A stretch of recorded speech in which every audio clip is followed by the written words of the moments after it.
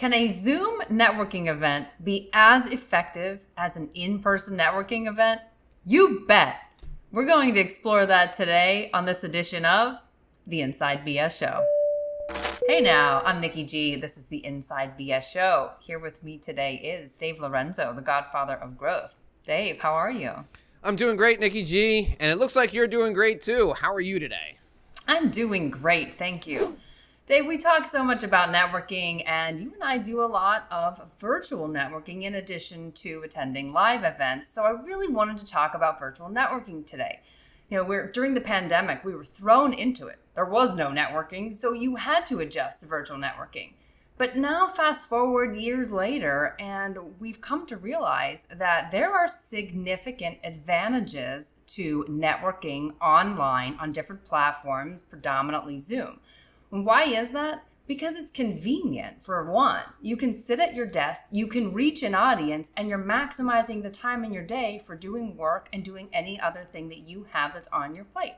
You also can reach a much wider audience. You no longer are confined to events in a particular region that you're sitting in. You can network all over the country through this platform. So those are just two of the many benefits from Zoom networking. And we really wanted to give you our top ways to make sure that when you are attending virtual networking events, you are doing so in the most effective way. So Dave, let me have you open up with what is number one for you in making sure that you are going to knock that virtual networking event out of the park. Yeah, it really is unfair that this topic got assigned to me when we were doing our homework before this show. So number one is bring great energy. Here's the thing you're not thinking about, okay? If you're going to a networking event on Zoom, the camera literally sucks the life right out of you. It sucks the energy out of you. So if you would be in person with someone and you normally are very low-key and engaging in a low-key manner, and you just are used to going up to people and going, hey now, how are you? It's great to see you. That doesn't work on Zoom. Zoom is the equivalent of being on TV, which means you've got to amp it up 10 to 15 times more than if you were in person. You have to think to yourself, there's a person on the other side of this camera laying on the couch with a bag of chips, and they're eating the chips, crumbs falling all over their chest, and they're in the middle of a snowstorm, and you want to get them to jump up off the couch and run out to get what you have to offer. That's the level of energy you have to bring to a Zoom meeting, because if you don't, you're not going to be able to hold people's attention. It's so much harder to get people's attention on Zoom that you got to bring 10 to 15 times the energy you normally would bring to an in-person environment. Because as amped up as you feel in your living room, in your dining room, at your kitchen table, it's only going to come across as natural and normal to the people you're talking to. So bring the energy. That's number one, Nikki G. Hey, Nikki G, did you know you can also get our show as an audio podcast? Of course I know you can get the show as an audio podcast. I'm on it. But does our audience? I don't know. So those of you who are watching on YouTube, you can find us wherever you get your podcasts. Just search up The Inside BS Show with the Godfather and Nikki G, and you'll find us right there. Click the follow button so that you never miss a show. Now, there's a couple of reasons why you're going to want to do that. Nikki G, tell them what the first reason is. You get to ask us questions. That is exclusive to our podcast listeners. Yeah, we only answer listener questions on the audio version of the podcast. We don't do it on video. So if you want to hear what everyone's thinking, or if you want to ask us a question, you got to download the audio podcast. The second reason, and my favorite reason, is because you can take us with you. You can have a little Nikki G in your pocket while you're working out in the gym, washing the dishes, or walking the dog. I love me some Nikki G in my pocket when I'm walking the dogs. I don't know about you, Nicola, but that's one of my favorite things to do. Absolutely. Take us with you. After you watch this episode here on YouTube, go to wherever you get your podcasts, click the follow button so we can go with you on your journey and you can ask us questions. We will see you, or more like hear you, there. Tip number 2, in addition to coming with great energy, pick 2 to 3 networking targets in advance of the meeting who you want to make sure to connect with. So you will oftentimes receive an attendance list in advance, so you'll know who's going to be there. If you don't, reach out to the person organizing the event, ask if they'd be willing to share it. Most often they are. Identify who on that list would be a great connection for you and do your homework. Find out what you can about that person in advance so that when you get in that meeting, you have the opportunity to really impress that contact to make sure that you can start off a great relationship and carry it forward with you. So doing your homework is going to include whatever research you can find out about them online. There's a wealth of information out there, just a Google search away. Read their bio, see if they've been in any articles recently. See if they've published anything where you can take something that is a little bit unique and outside of what everyone else is looking at, and you can work it into a conversation. That will be dynamite if you're in a room with them and you identify something that wasn't obvious. And it will be obvious to them that you've really done your homework and you were really thoughtful about making that connection, and it'll make it a very great impression with them. I love it. That's great. I love doing your homework in advance. Here's the key, folks. You shouldn't be going to a networking event if you don't know who's going to be in the room. You don't go to an event just to show up and throw up. That's not our intention at networking. You go to a networking event with 2 or 3 targets in mind. You meet the targets, you've done your job, then you relax and you have fun. The same thing is true on Zoom. Go to a Zoom networking event with the intention of reaching out to 2 or 3 people. You should know who they are in advance. And when you see them in the room, that's point number 3. You set up your follow-up in advance. Set up your follow-up in advance. Point number 3. When you see them in the Zoom room, hit them up in the chat. Open up the chat and say, hey, Nicola, I was reading your bio and it seems like you'd be a good fit for 3 of my clients. Can we get together after this meeting, either today or tomorrow, to connect so that I can understand who a good referral is for you and make sure I'm making a proper introduction? That's something you can throw in the chat. And Nicole is going to say, well, let her tell us what she's going to say. If somebody hits you up like that in the chat at a Zoom networking event, Nikki G, what are you going to say?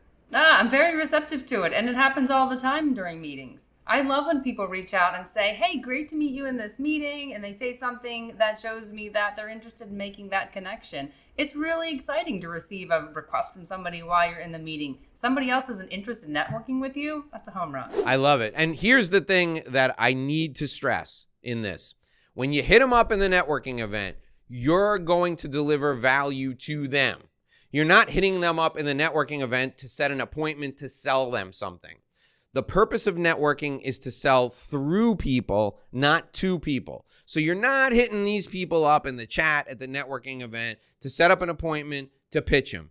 Do that and you'll find yourself on the bad list. Nobody will ever meet with you. You won't get invited to other networking events, and you'll be somebody that nobody wants to deal with. So set up your follow-up during the meeting, connect with the people while you're there, and make sure you can deliver value to them and set an appointment to deliver the value after. That's point number 3. Yeah, that's great. I'm glad you mentioned that. Make sure that you're thinking about them when you're hitting them up in the chat or you're in a meeting room with them. Don't just pitch your services. You know, you've heard us talk about this before.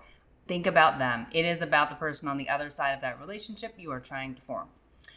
Point number 4, when you are in these meetings, be present. I can't emphasize this enough. We join these meetings often. Dave, I know that you and I are on the same page. We see this. We're both frustrated with it. And someone is sitting on the Zoom screen and their eyes are over here because they're obviously working on a document, or they're sending an email to someone, or they cut off the camera and they walk away and they're doing something else in the background and they come back. You don't think anyone notices? They do. There are people who are simply combing through the gallery, taking a look at that here and there. Why? Because they want to identify others who are there for the right reasons and who really want to be networking for those reasons. They want to make those connections. If you are completely distracted, it is obvious that this isn't that important to you. Something else is, because it is diverting your attention away from that event. So if you're going to take the time out of your schedule to tune in for the event, be present, maximize that time. Because if you aren't, you're wasting your own time, and it's not going to be an effective event for you because others are going to see that you are distracted and you're not fully engaged in that event. And that impression will be left with them, and that may be the only time some of those people will ever interact with you.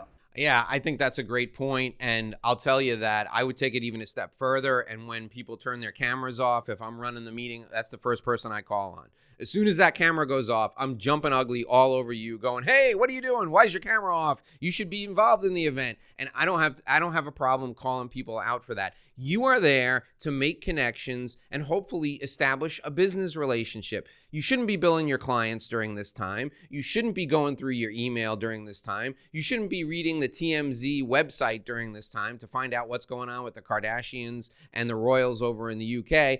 Do that on your own time. When you're networking, you're on our time. And if it's my time and your time, it's our time. That's the time for us to make a connection. It's not the time for you to be doing anything else. Be in the room if you're there for networking purposes. The final point number 5, is bring a powerful personal brand.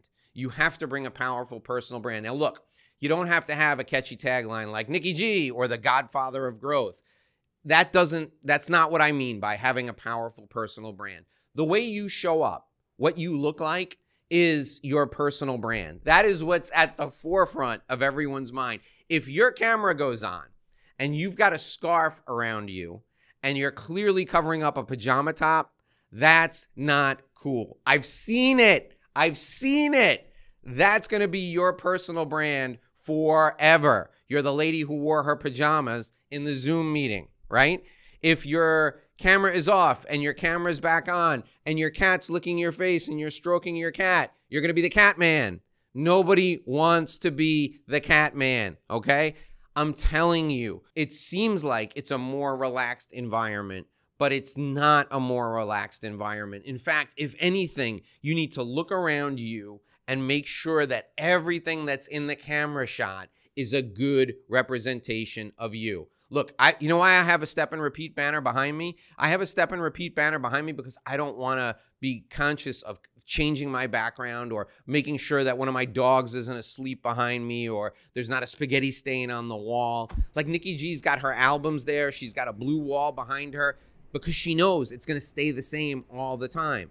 If you're doing this from your uncle's basement or you're doing it from a hotel room, be conscious of what's in your background because all of that sets your personal brand and it sets the tone for who you are and how professional you are.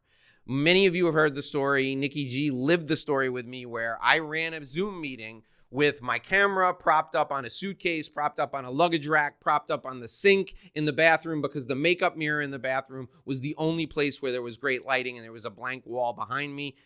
That's the lengths you have to go to make sure everything in the shot is a good representation of you because that impacts your personal brand.